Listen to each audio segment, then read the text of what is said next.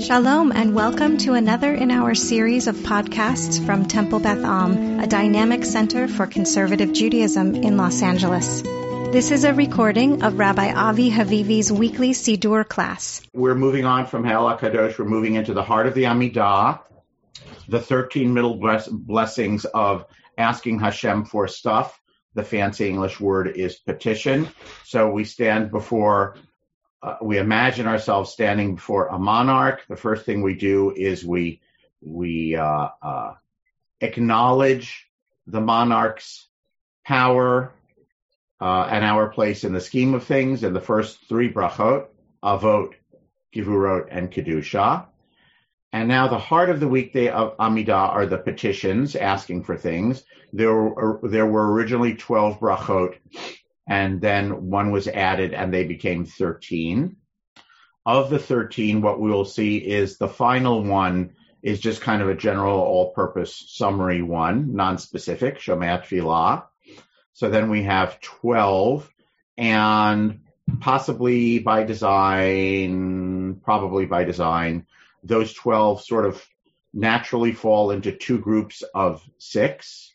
The first 6 are a little bit more, I'm going to call them individual focused, and the second 6 are a little bit more communal focused, even though that is not rigid, hard, and fast, and even the individual focused ones are phrased in the plural, okay? And of the first 6, which are a little bit individual focused, we also naturally have two groups of 3, and I'm going to call the first group mental, spiritual, psychological, and the second group physical. And again, these are distinctions that we are imposing, I guess I am imposing, but I didn't make it up, on these brachot. But I think they largely make sense. So we're going to talk about all this by way of intro to say, we're not going to talk about the next bracha, we're going to talk about the next 3 brachot as a group and how they fit together. Each one of them has its own meaning and sense and whatever, but they're a group of 3. And we can call them, this group, I will call them mental, spiritual, psychological, something like that.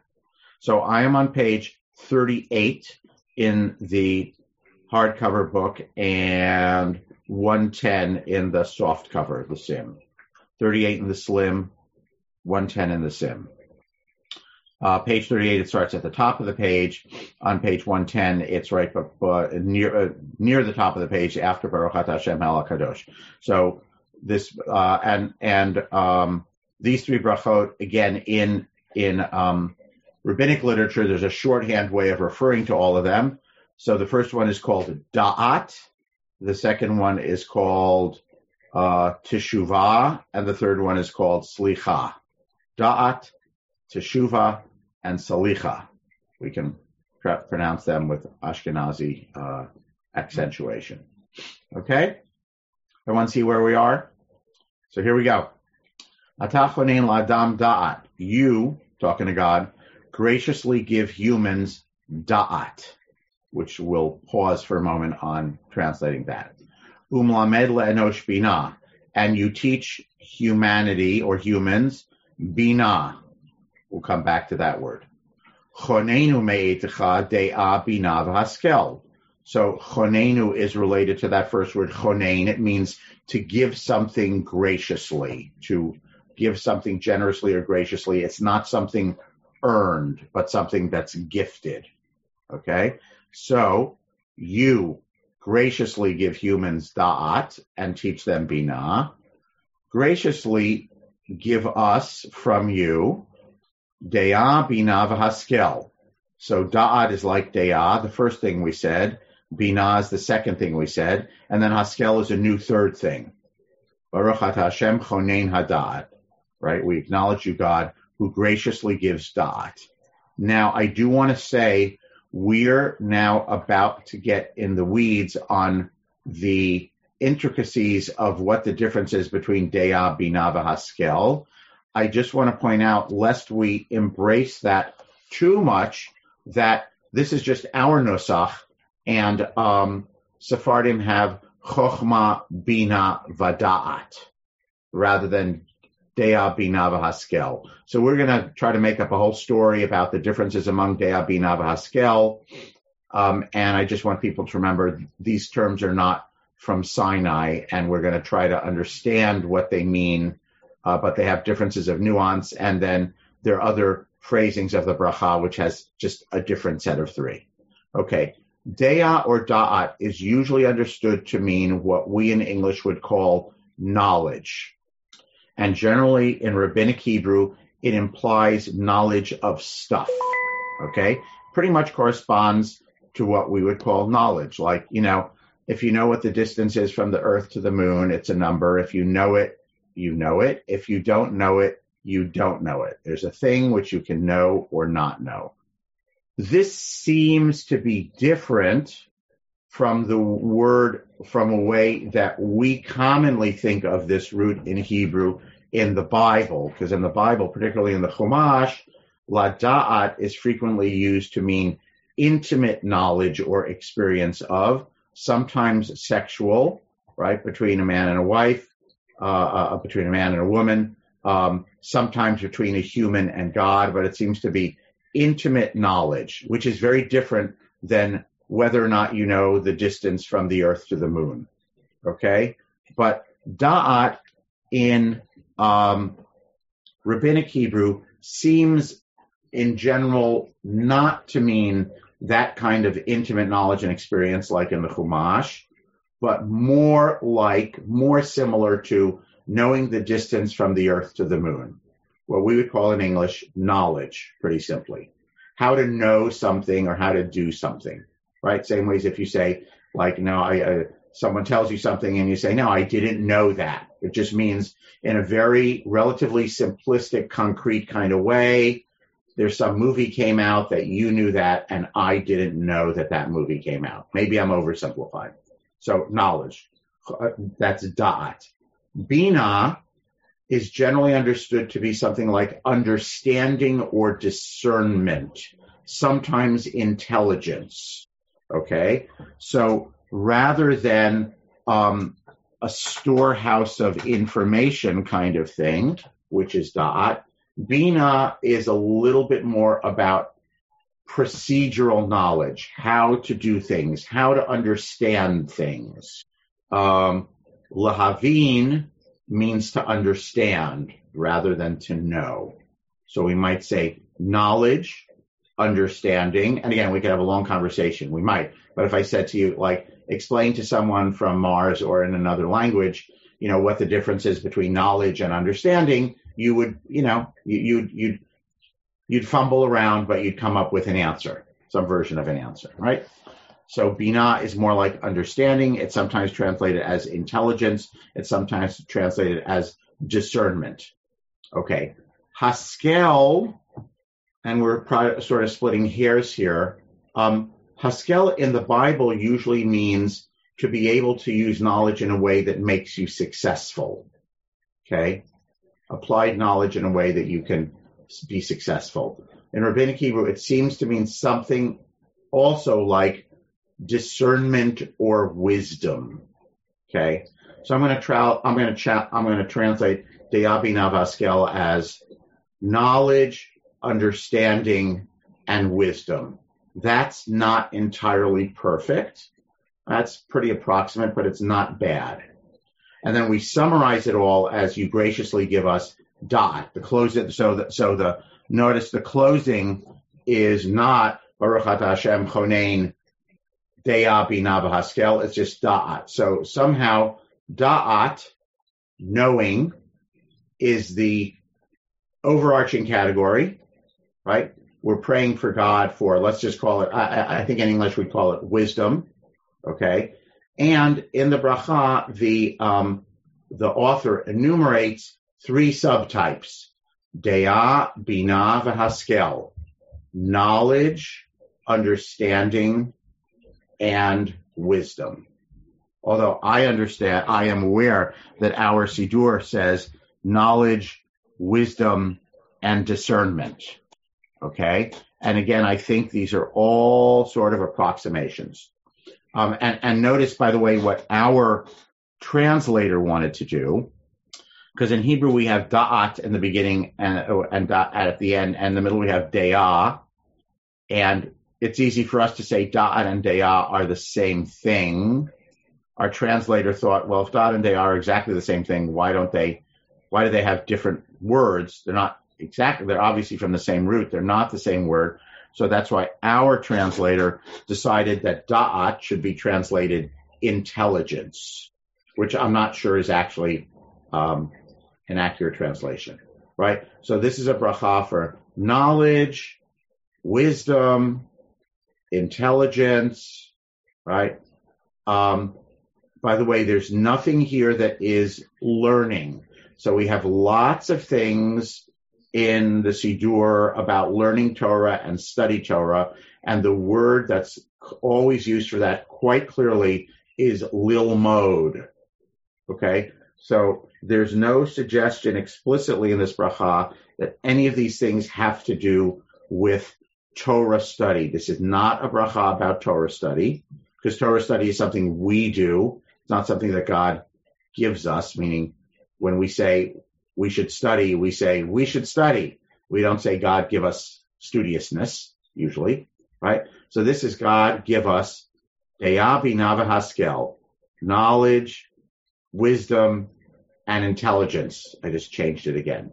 By the way, chokhmah, bina, and da'at, the Sephardi version, which is based on the maybe based on some of the sfirot, the attributes of God in Kabbalah, and the acronym of that. What's the acronym of Chokhmah, Bina, and Da'at? Toss-up question. Chabad.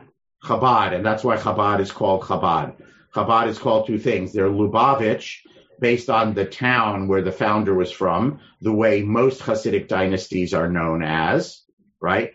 But they refer to themselves also as Chabad, Chokhmah, Bina, V'Da'at, having to do with mystical understandings of these three sfirot. So Chokhmah, Bina, V'Da'at, if we had the Sephardi version, the Mizrahi version, means something like wisdom, discernment, and intelligence. I don't really know how to translate them. Okay, I'm going to pause. Any thoughts on this bracha? So before we start out for asking God for anything, I need money, I need health, we need to be gathered to Israel, we need good political leadership, we need salvation, all these things we're going to ask for. We first start out saying, Hashem, we're asking you to be in we're asking that we can be in some kind of relationship with you, so as we'll get to Teshuvah and Slicha. And it seems that step one in this relationship is De'ah, Bina, V'Haskel. It's Da'at.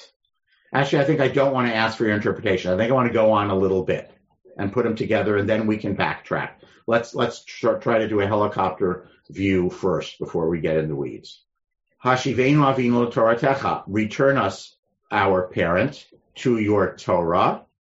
V'korvenu malkeinu la'avodatecha. And bring us close, O sovereign, to your service, which means to us serving you. So here we have parallel is Torah and Avodah, right? And I'd like to point out that it doesn't say, when we say return us, God, to your Torah, again, this does not say Torah. This is not about learning. Doesn't have the word lilmod or lilamed. So returning to Torah doesn't seem to mean on the surface of it, help me have time for Torah study, because I forgot to study Torah yesterday, so return me to my Torah study routine. On the surface of it, that doesn't seem to be what Torah means here. It doesn't mean a book. It's something parallel to avodah, according to the author, service. So it probably means Torah in the bigger, broader sense of living Torah, following the instruction. Remember, Torah means instruction, right? So something like, return us, Hashem, to your instruction guidance, and bring us close. It could have said mitzvot, perhaps. It could have, yes, and it doesn't, right? And bring us back to service of you, and bring us back in full, complete tshuva.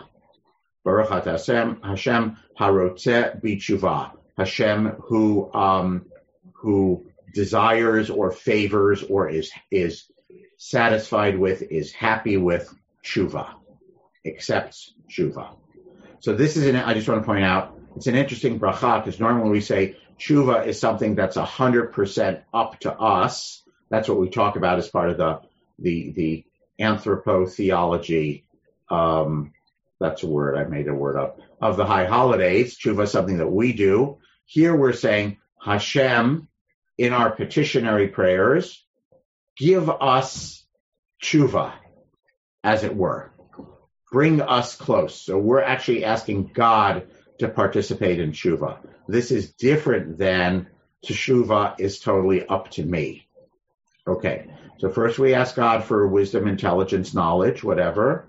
Then we say, God, bring us back to your Torah and avodah, Torah and service, complete tshuva, because we know in the closing that you want tshuva, right? You're going to accept us. You're going to like this tshuva. Third blessing, forgive us, Hashem, forgive us, our parent, for we have sinned. Forgive us, our sovereign, for we have sinned. We can split hairs about chatanu and fashanu. We could say chatanu means inadvertent sins and pashanu means intentional rebellious sins. That wouldn't be too bad of a distinction. Notice we have Avinu and Malkeinu as parallel to each other in the second bracha here and the third bracha. Yeah, point that out. Right, so forgive us. Now that would make sense to come after tshuva, right? Because I did tshuva and then I hope to be forgiven. So help us do tshuva and then forgive us. Ki mochel v'soleach ata. For you are forgiving and forgiving. Baruch atah Hashem chanun. Notice this sort of closes out this group of three because we started with ata chonein. Okay, gracious. So maybe this is when you put a parentheses literarily in a text, the fancy schmancy term for that is inclusio. It means you use a keyword at the beginning and a keyword at the end, and this means that this is a start and finish in an era before punctuations and paragraphs. So, for example, we have Breshit bara Elohim ed hashamayim ve'ed haaretz, verse 1 of the Bible, and then chapter 2, verse 4a is Ele toldot hashamayim ve'haaretz vehi bar'am. This is the story of creation of earth and heavens when they were created. That marks that's a big shamayim ve'aretz marks it as a beginning of an end. Here's the creation story, the first creation story in Breshit. So when you use a literary term at the beginning and the end, that's very often used in biblical and ancient literature to mark a unit. So I do want to argue that these are a unit of three and that the author has marked that by using that same root as chanun, being gracious. So Baruch atah Hashem, chanun, merciful one, hamarbeh lisloach, who is abundantly forgiving. Marbeh, like the word harbe or rav, greatly forgiving. So we're saying, I'm just going to sort of, at least a superficial understanding of the sequence of three. This is not brain surgery, okay? It's like, okay, God, give us wisdom and discernment to understand. Understand what? Understand my actions, understand what I'm doing, okay? Once I have that understanding, then that will naturally lead me to do tshuva, of course, right? Because if I have understanding, then I will realize what I'm doing that's good and what I'm doing that's not good and needs to be changed. So I think implied in this is that's going to lead me to do tshuva. Number 3, and please forgive us when we do tshuva. Okay? So I think on the surface of it, the paragraph number 1 doesn't mean, I don't think the sages meant for it to mean, help me do well on my math test today. Although technically that would fall under that bracha.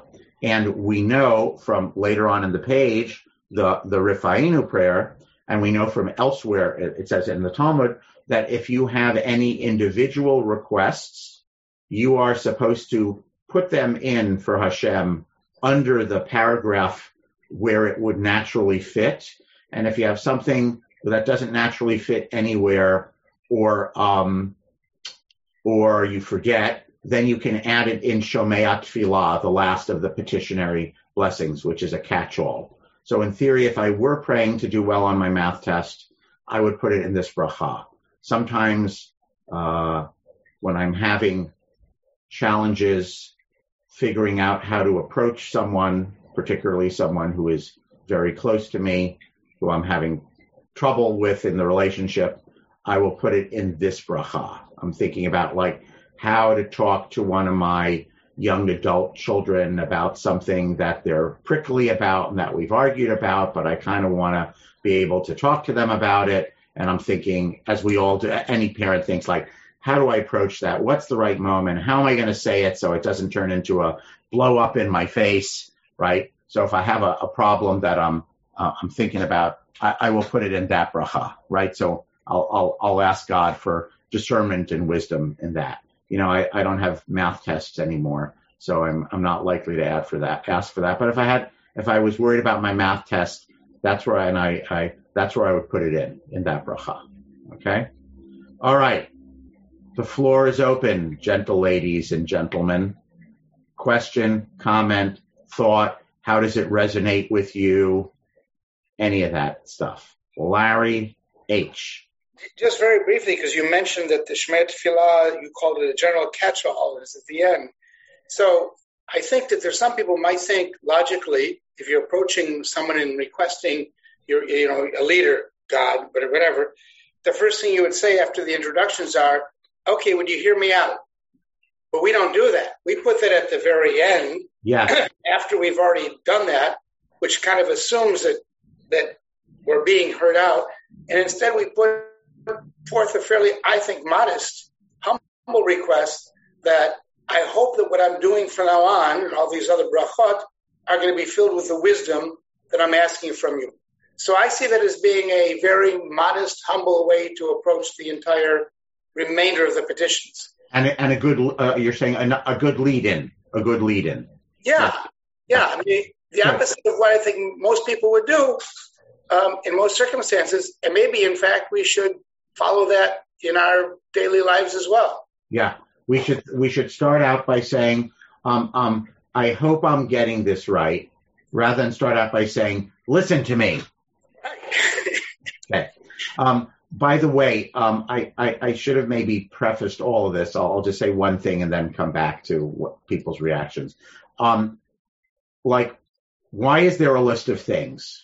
Why do we have 13 brachot? So our assumption is the purpose of the middle section of the weekday Amidah is for us to commune with God and ask for our needs. The sages, the group mind that organized the Amidah, and this is very early because the Mishnah talks about, the number of blessings. And the Mishnah talks about the sage who arranged the blessings. What this means is that Chazal said, okay, instead of just saying you can ask God for anything in the middle and then concluding Baruch Atah Hashem Shomei Tfilah, right? We could have just had one bracha as the middle bracha. Ask for what you want and then conclude Baruch Atah Hashem Shomei Tfilah. But we're actually going to give people ideas. We're going to cue people by giving them a whole bunch of categories to think about. Making a living, good rulership, needing to do repentance, healing, illness and healing. We're going to have a whole list of things to cue folks to ask for specifics. And this then, I'm going to say, gives us the opportunity to meditate on those specifics. So, for example, the example that I just gave, a personal one, when I'm thinking about how to, grant me the discernment and wisdom to figure out how to talk about this difficult thing with a family member. If the instructions were just ask for anything you want and then say Baruch Atah Hashem Shomei Tfilah, that's the whole middle part of the Amidah. I'm not sure I would think about that. Okay, I think the fact that there are categories gets us to cue it, right? So every morning when I say Rafa'enu, I say my whole Mishaberach list. If the instructions were just ask for anything you want in the middle, one bracha, and conclude Baruch Atah Hashem Shomea Tefillah, I'm not sure I would remember that. Okay? So when I add my Mishaberach list every morning, then I'm actually thinking of I'm not rattling off the list. I'm actually trying to think about each one of those individuals in need of healing and focus on them for at least a moment, at least once a day. And if I didn't do that, I might not focus on them at all, not even once a day, right? So I think the purpose of the enumeration is the sages who arranged these brachot said, okay, we want to prompt folks to think about their needs as they approach Hashem, and we're going to give them what we think is a pretty good schematized list that's going to cover most stuff, okay? And here's the beginning of our schematized list. Da'at, Teshuvah, and Slicha. Okay, I should have said that before. Thank you, Larry, for your comment. Other comments, thoughts, either on the three or any of the specifics, or you can argue with me about De'ah, Binah, Haskel and tell me it means three entirely different things, and that's fine with me. So I'm just giving my preliminary view on things. Alan? Yeah. Two things. First, with respect to tshuva, when you talked about, asking for tshuva, I think that it can be appropriate because there's tshuva for your relationship ben adam l'makom, between ourselves and God, and ben adam l'chavero, between us and our fellow human beings. So I think that it does make sense that you may be asking for knowledge, wisdom, and sin, and then asking God to forgive you for the sins or for the transgressions or whatever you wish to say vis-a-vis God. And then later on, it may come in more into play with the human beings as well. Got it. Okay, good. But I want to point out still doing tshuva, even when it has to do with mitzvot between me and God, I'm the one who has to do the tshuva. I'm the one who has to initiate classically on high holidays, we talk about I'm the one who needs to take account of things and initiate the reconciliation, and then God can be reconciled with me. So I just want to point out here still the quirk. We're asking God to help us do our part. That's all I'm pointing out. Okay. We're saying, God, I know I have to do tshuva. I'm not asking for forgiveness. I'm not having the chutzpah to ask for forgiveness before I do tshuva. This is not Christian unearned grace. I know I have to do something, but Hashem, I'm asking you to help me. Okay. So I'm just saying that it's a little bit different than it's not just a statement of I should do tshuva, I want to do tshuva, I am contemplating my sins and I am doing tshuva. We have lots of other expressions of that. Avinu Malkeinu Chatanu Lefanecha. That's what we say in Avinu Malkeinu. We don't say Avinu Malkeinu, please help us sort this out. It's like we start out saying Chatanu Lefanecha, and here we start out saying Hashivenu, you bring us back. So it's just and it should be contemplated. Alan, second thing. Yeah. So, second point, and this is something that I've learned. I learned the best distinction between knowledge and wisdom. So, knowledge is knowing that tomato is a fruit. Wisdom is knowing not to put it in a fruit salad. Okay, I love it. Good one. Got it. I got it. Thank you. Yes. All right. Other thoughts about this three? By the way, those things are so weird. Like, why is it a fruit? And I had to think for a moment. We had watermelon last night after dessert. After we said Birkat Hamazon, we had dessert an hour later. And I had to think of what is the bracha? Yeah, it's Borei Pri Ha'adamah, because it grows on the ground, which intuitively doesn't feel like it makes sense because we tend to class it as a fruit, not a vegetable. All those things are complicated. By the way, there's a whole argument about blueberries. I'm not going to get into it. And apparently the blueberry growers in Israel are angry at the rabbis of Israel who have decided that blueberries are a tree fruit and not a that it's Borei Priya Etz and not Borei Priya Adama. You can Google it and read about it online.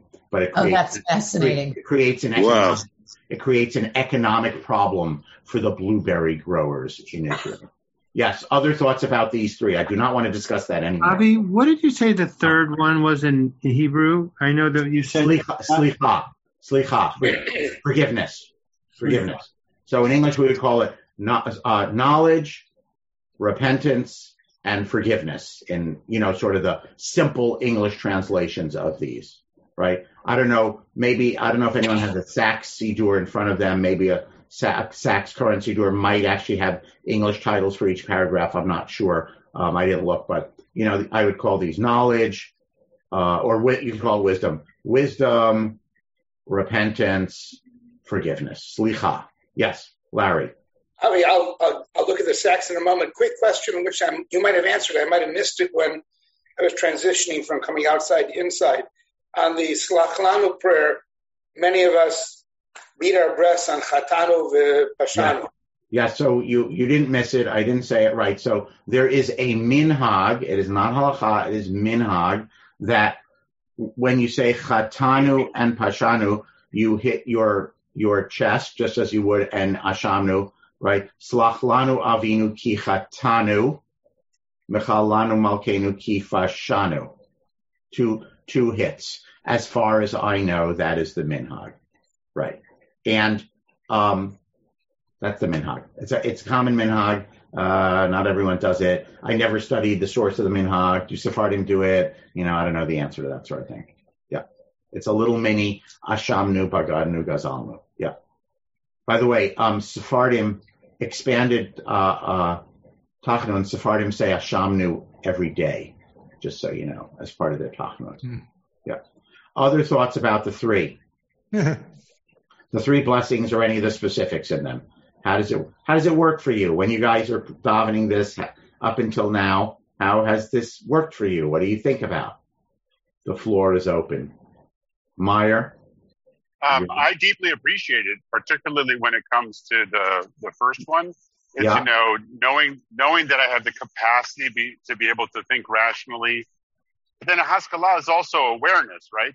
So we want to become, it's intelligence, it's wisdom, and it's awareness, I think, a little bit also, and which helps us sort of face ourselves and everything that comes afterwards. Yeah.